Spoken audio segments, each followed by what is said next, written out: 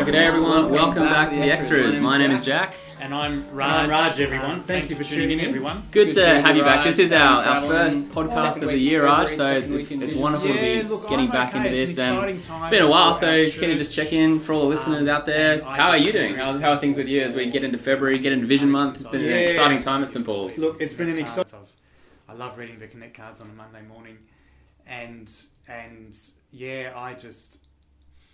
inspired by the gospel and the sacrifices that Jesus made that really should propel us and can just see great enthusiasm across our church for that end. Fantastic, yeah. I got to be at North Rocks on Sunday morning and it was exciting to see many people back. I think every week at church at the moment there's more people back in person, which is just a wonderful thing. We understand there's all sorts of reasons people are staying away, but to see more and more people confident and comfortable to be there, it's just wonderful to be back with church family and see kids running around and enjoying kids' church. Yeah, it's exciting to get to do all that as we think about these big picture things about what God would have us do. Yeah, it's a wonderful time. Yeah. We've got some good questions coming in. Worth saying, we haven't had question times on Sundays the past couple of weeks. I think there's a lot of things we're talking about and there's not always time, but we are always keen to get to the extras. We are having a question time in a couple of weeks in a big way, so there'll be a chance to really get stuck into some of your questions about all of this vision stuff. We've got a few questions to tackle on the podcast, which is great. We'll get straight into it. Kind of a light one to start. Raj, someone's asked, how do you spell sacrificially? Thank you. Someone has noticed one of the other typos on the back cover on the vision book. But can I just say, if you're looking at the soft copy online from the website, those typos have been corrected. So, yeah, I think we got it right there. Yeah, it is such a hard thing. I mean, lots of effort goes, so many people proofreading, and it's, so easy for something to slip through the cracks, and you look and you're like, I always feel really sorry when I'm reading, a published book, and you find a typo in the book, and you think, man, I'm sure dozens of people proofread this, and now this is just going to sit on library shelves for hundreds of years with a typo, I'm sure, I feel bad for them at that point. The way I think of it is, look, if there's 3 typos in a book that's, 40 pages or something, that's not bad. That's right, That's not bad. Thank you. All right. More seriously, one person has asked, Raj, how does most of your talk relate to the story that you told us from the start? So your illustrations, it was a great moment. You told us the story of the letter from the teenage girl. It was a fun time, someone's asking, how does that connect to the rest of the things you're saying? Yeah, thank you for the question. Look, the point is, it is very easy and hard for us to keep perspective. And I think there was a light-hearted way. It was my intention was for it to be a light-hearted one, but I did see some nerves. It was palpable. Yeah, congratulations, Alvin. You could feel it. Where is this going, Raj? That's it. But of course, the whole point of the daughter's letter was trying to encourage the mother to keep perspective. Could be worse. Things could be a lot worse. And I think in the Christian life, we know it in the Christian life, the same is true. We can get distracted, we can get carried away, we can lose sight and perspective of God's good plan and purposes for us. And Jesus in this, the Great Commandments and also the Great Commission, but the Great Commandments, love the Lord your God with all your heart, with all your soul, with all your mind, and love your neighbour as yourself. Yeah. And so I tried to come at that a few different ways. So one was the perspective with the letter, the other was just the cricket coach's words. The main thing is to make sure that the main thing remains the main thing. And I think he may have had a few more main things in the whole thing. Yeah. But all of that, just in every sphere of life, it's so easy to get distracted. And what I was trying to do on Sunday, with God's help, was just to bring us back to those words. Yeah, and it is so striking how Jesus gives us that priority, because it's all-encompassing, isn't it? I think you helped us see that. We have a question that's come in about that, so particularly the first of the 2 commands, love the Lord your God with all your heart and with all your soul and with all your mind. Someone has texted in, what's the difference between our heart and our mind in that verse? Yeah. This person asking, is heart about our feelings in the New Testament? Yeah, heart and mind, how do those words relate? Yeah, thank you. And look, Jack, you I'm sure have some thoughts on this as well. But at a very simple level, the modern day distinctions we have between heart and mind didn't exist in the times that the Bible was written. Those distinctions came along in later philosophy and have carried through in our psyche and thinking and so on. And so I think this is just Jesus' way of, it is Jesus' way of just saying it impacts everything. And yeah, you're looking up something else. You're taking us back to Deuteronomy. Sure, yeah. It's interesting to think about. I think what you said is totally right, and I think it's to go even a little more complex. I think there's a bit of a distinction even between Old Testament and New Testament about how those words come out. So if you look at the words Jesus quotes come from Deuteronomy 6. Deuteronomy 6 verse 5 in the NIV says, "Love the Lord your God with all your heart and with all your soul and with all your strength." So in that verse, mind doesn't even get a look in. Yeah. And in the Hebrew way of talking about those words, there is like a huge amount of overlap, particularly between heart and soul, and it is translated mind sometimes. In the New Testament, in the Greek way of looking at things, I think the mind does take on a bit more of a distinct kind of picture, and you sort of, you see that in Greek culture, like, the Plato and Aristotle, like they're obviously a big thinking culture. So I think mind does bring a bit more of a kind of mental component within the New Testament. But even then, Jesus is quoting these words as a Jewish person, reflecting all the Old Testament thought. So I think there is a huge amount of overlap between heart and mind. If there is a distinction, I think heart's bigger. Like, I think that mind does focus more on, how we think and how our thought life has God at the center, but heart is much bigger. Heart is, who we are in the core of our being. It's a real big picture, whole kind of existence, heart and feelings and mind and all that together, I think, is captured up in heart. So really big picture word. Yeah, that's how I understand it. And so the way Jesus puts it, he wants to be all encompassing and capture all of those, all of those things. So yeah, I didn't get into some of those, distinctions, and you've been really helpful, Jack. There certainly is a particular connotation in the Hebrew, which has developed in Greek culture a little bit. Yeah. And in other places in the New Testament, you do see that distinction just a little bit more clearly.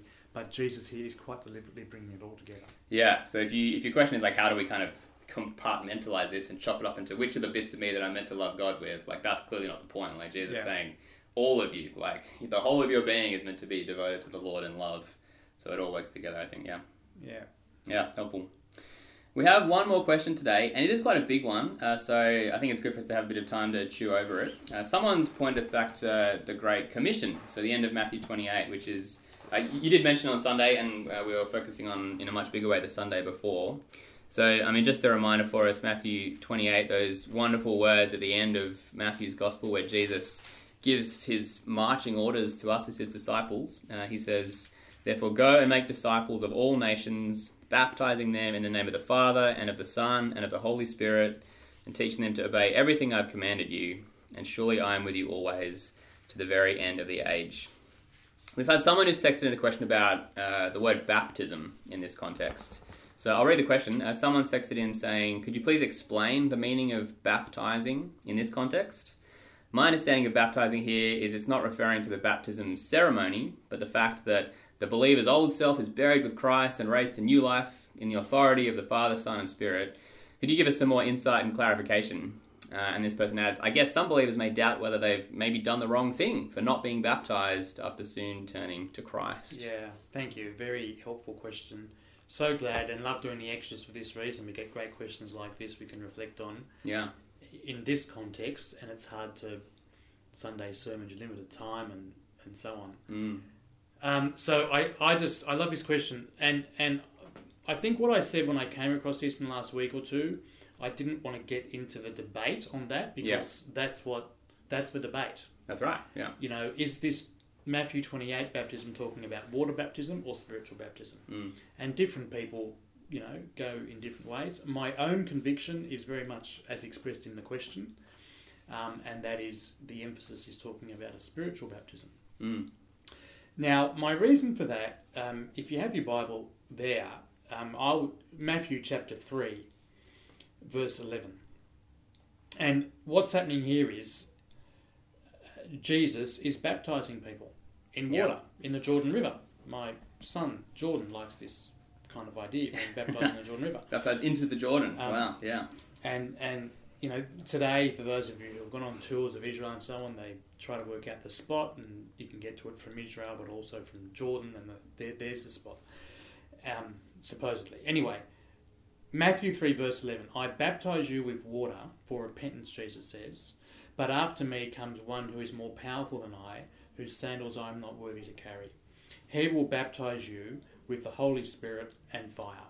And it goes on. Mm. Now, I think I'm right to say that then, we see verse 13, Jesus came, he himself was baptized. Yeah. And then the next reference to baptism in Matthew's Gospel is Matthew 28. I can neither confirm nor deny, but that sounds right. Yeah. And the expectation we're given, the one who comes after me is more powerful than I, whose sandals I... Jesus' baptism, the expectation we're given is that's going to be a baptism with the Spirit and fire. That's what we're seeing in Matthew 28. Yeah, interesting. Now, Donald Robinson, I think, some of you will know her name, has written an article on this. And essentially that's what he says, that when we come to Matthew 28 in the context of Matthew's Gospel, we're ready for this baptism with the Spirit. Yeah. Which is what's been talked about, and it's in the question. The significance is the dying, the old life dying, the new. So there's where it ends up. Yeah. Now that's my conviction, but I just want to acknowledge and respect other people don't go that way. Yeah. Other people, and the argument the other way is so many references, particularly in the Gospels, when it's talking about baptism, it's talking about water baptism. And so I just want to acknowledge and respect that. Yeah, I mean, I would call myself someone who goes the other way. So cool. Well, tell us the other argument, Jack. Given it's the extras, give me the chance to push back as well. I certainly think that Jesus has come to baptize with the Holy Spirit and fire. I still think that that Jesus is talking about water baptism in Matthew 28, though. I think primarily because you look at what Jesus says in Matthew 28, go and make disciples of all nations and baptize them. And then you look at what the apostles actually do in Acts, and the first thing you see them go out and do is just go out and start baptizing people with water. And you see on Acts 2, the Holy Spirit comes, and I think that's the baptism with the Spirit. The Holy Spirit rushes on the apostles at Pentecost. So Jesus has poured out the Spirit, he has baptized his church in the Spirit. And then what Peter says is, so to the people in Jerusalem, repent and be baptized, and they go down to the water and they get dunked. And you see Philip with the Ethiopian eunuch in Acts 8, and it's really clear that, who would keep water from this man from being baptized? So I think what you see the apostles go out and do is preach the gospel, the Spirit comes, and Jesus baptizes them in that way, and then people are baptized in water. So I think that, in my view, I think that's how the word baptism is used most of the time. When Paul talks about, he went to Corinth, he didn't baptize lots of people, he baptized a few. I think he's talking about water baptism. I think that's the most natural way to take it, because that's what you see them go and do all the way throughout Acts. And I guess where people get nervous about that is, well, does that mean that, if I haven't been baptized with water, I'm sort of disobeying Jesus' command? And, to be very honest, and I want to be partially careful about this, but I think that the right thing to do when we hear the gospel and believe it is, to be baptized with water. I think that Jesus is commanding us to do that. And it's kind of strange sometimes when, there are people who, have been a Christian for their whole lives and suddenly realize, I've never been baptized with water.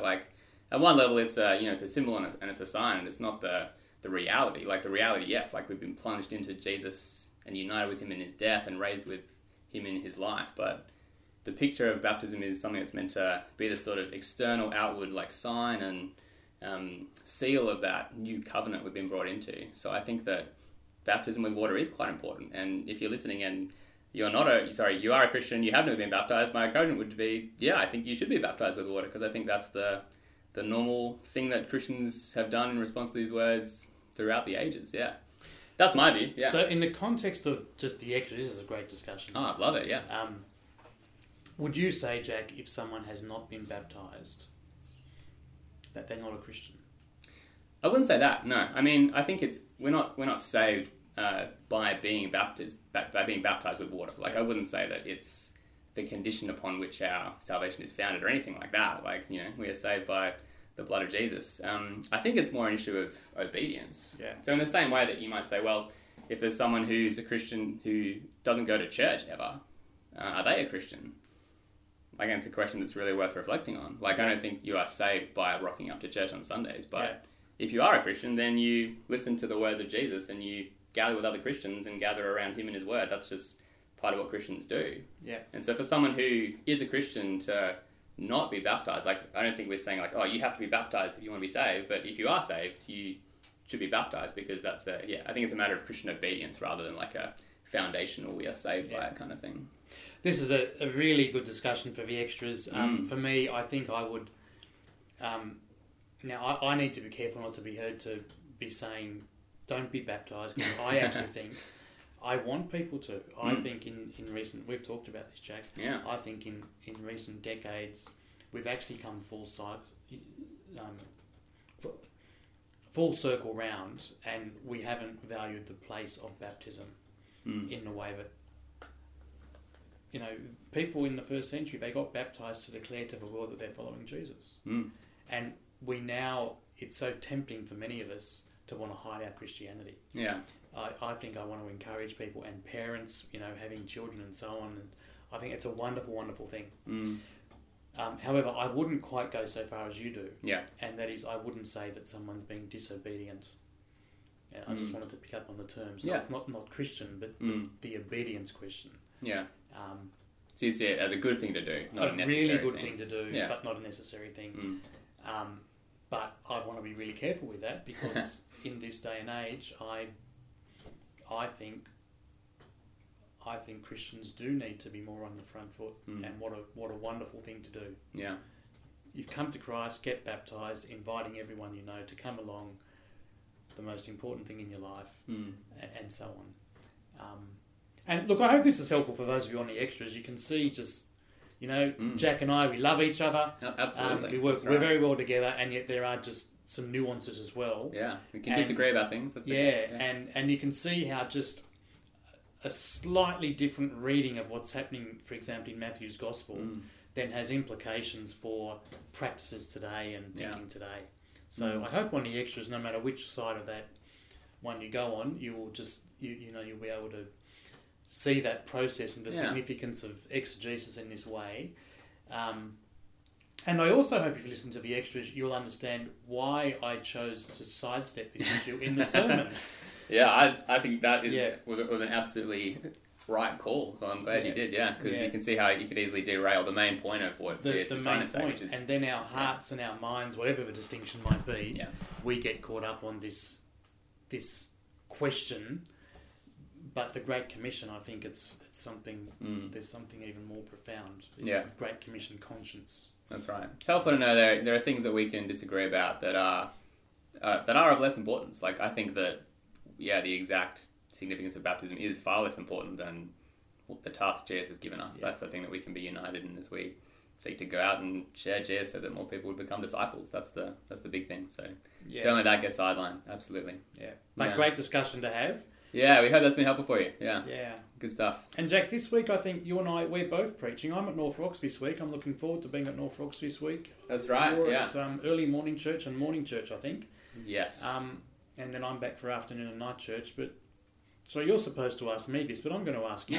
What's this week about? Vision Month continues, week 3. It does, yeah. This week we're getting into Acts chapter 6, which is a wonderful little moment in the life of the early church where we see the priorities of God's people and how that shapes what they do and particularly how they organise themselves.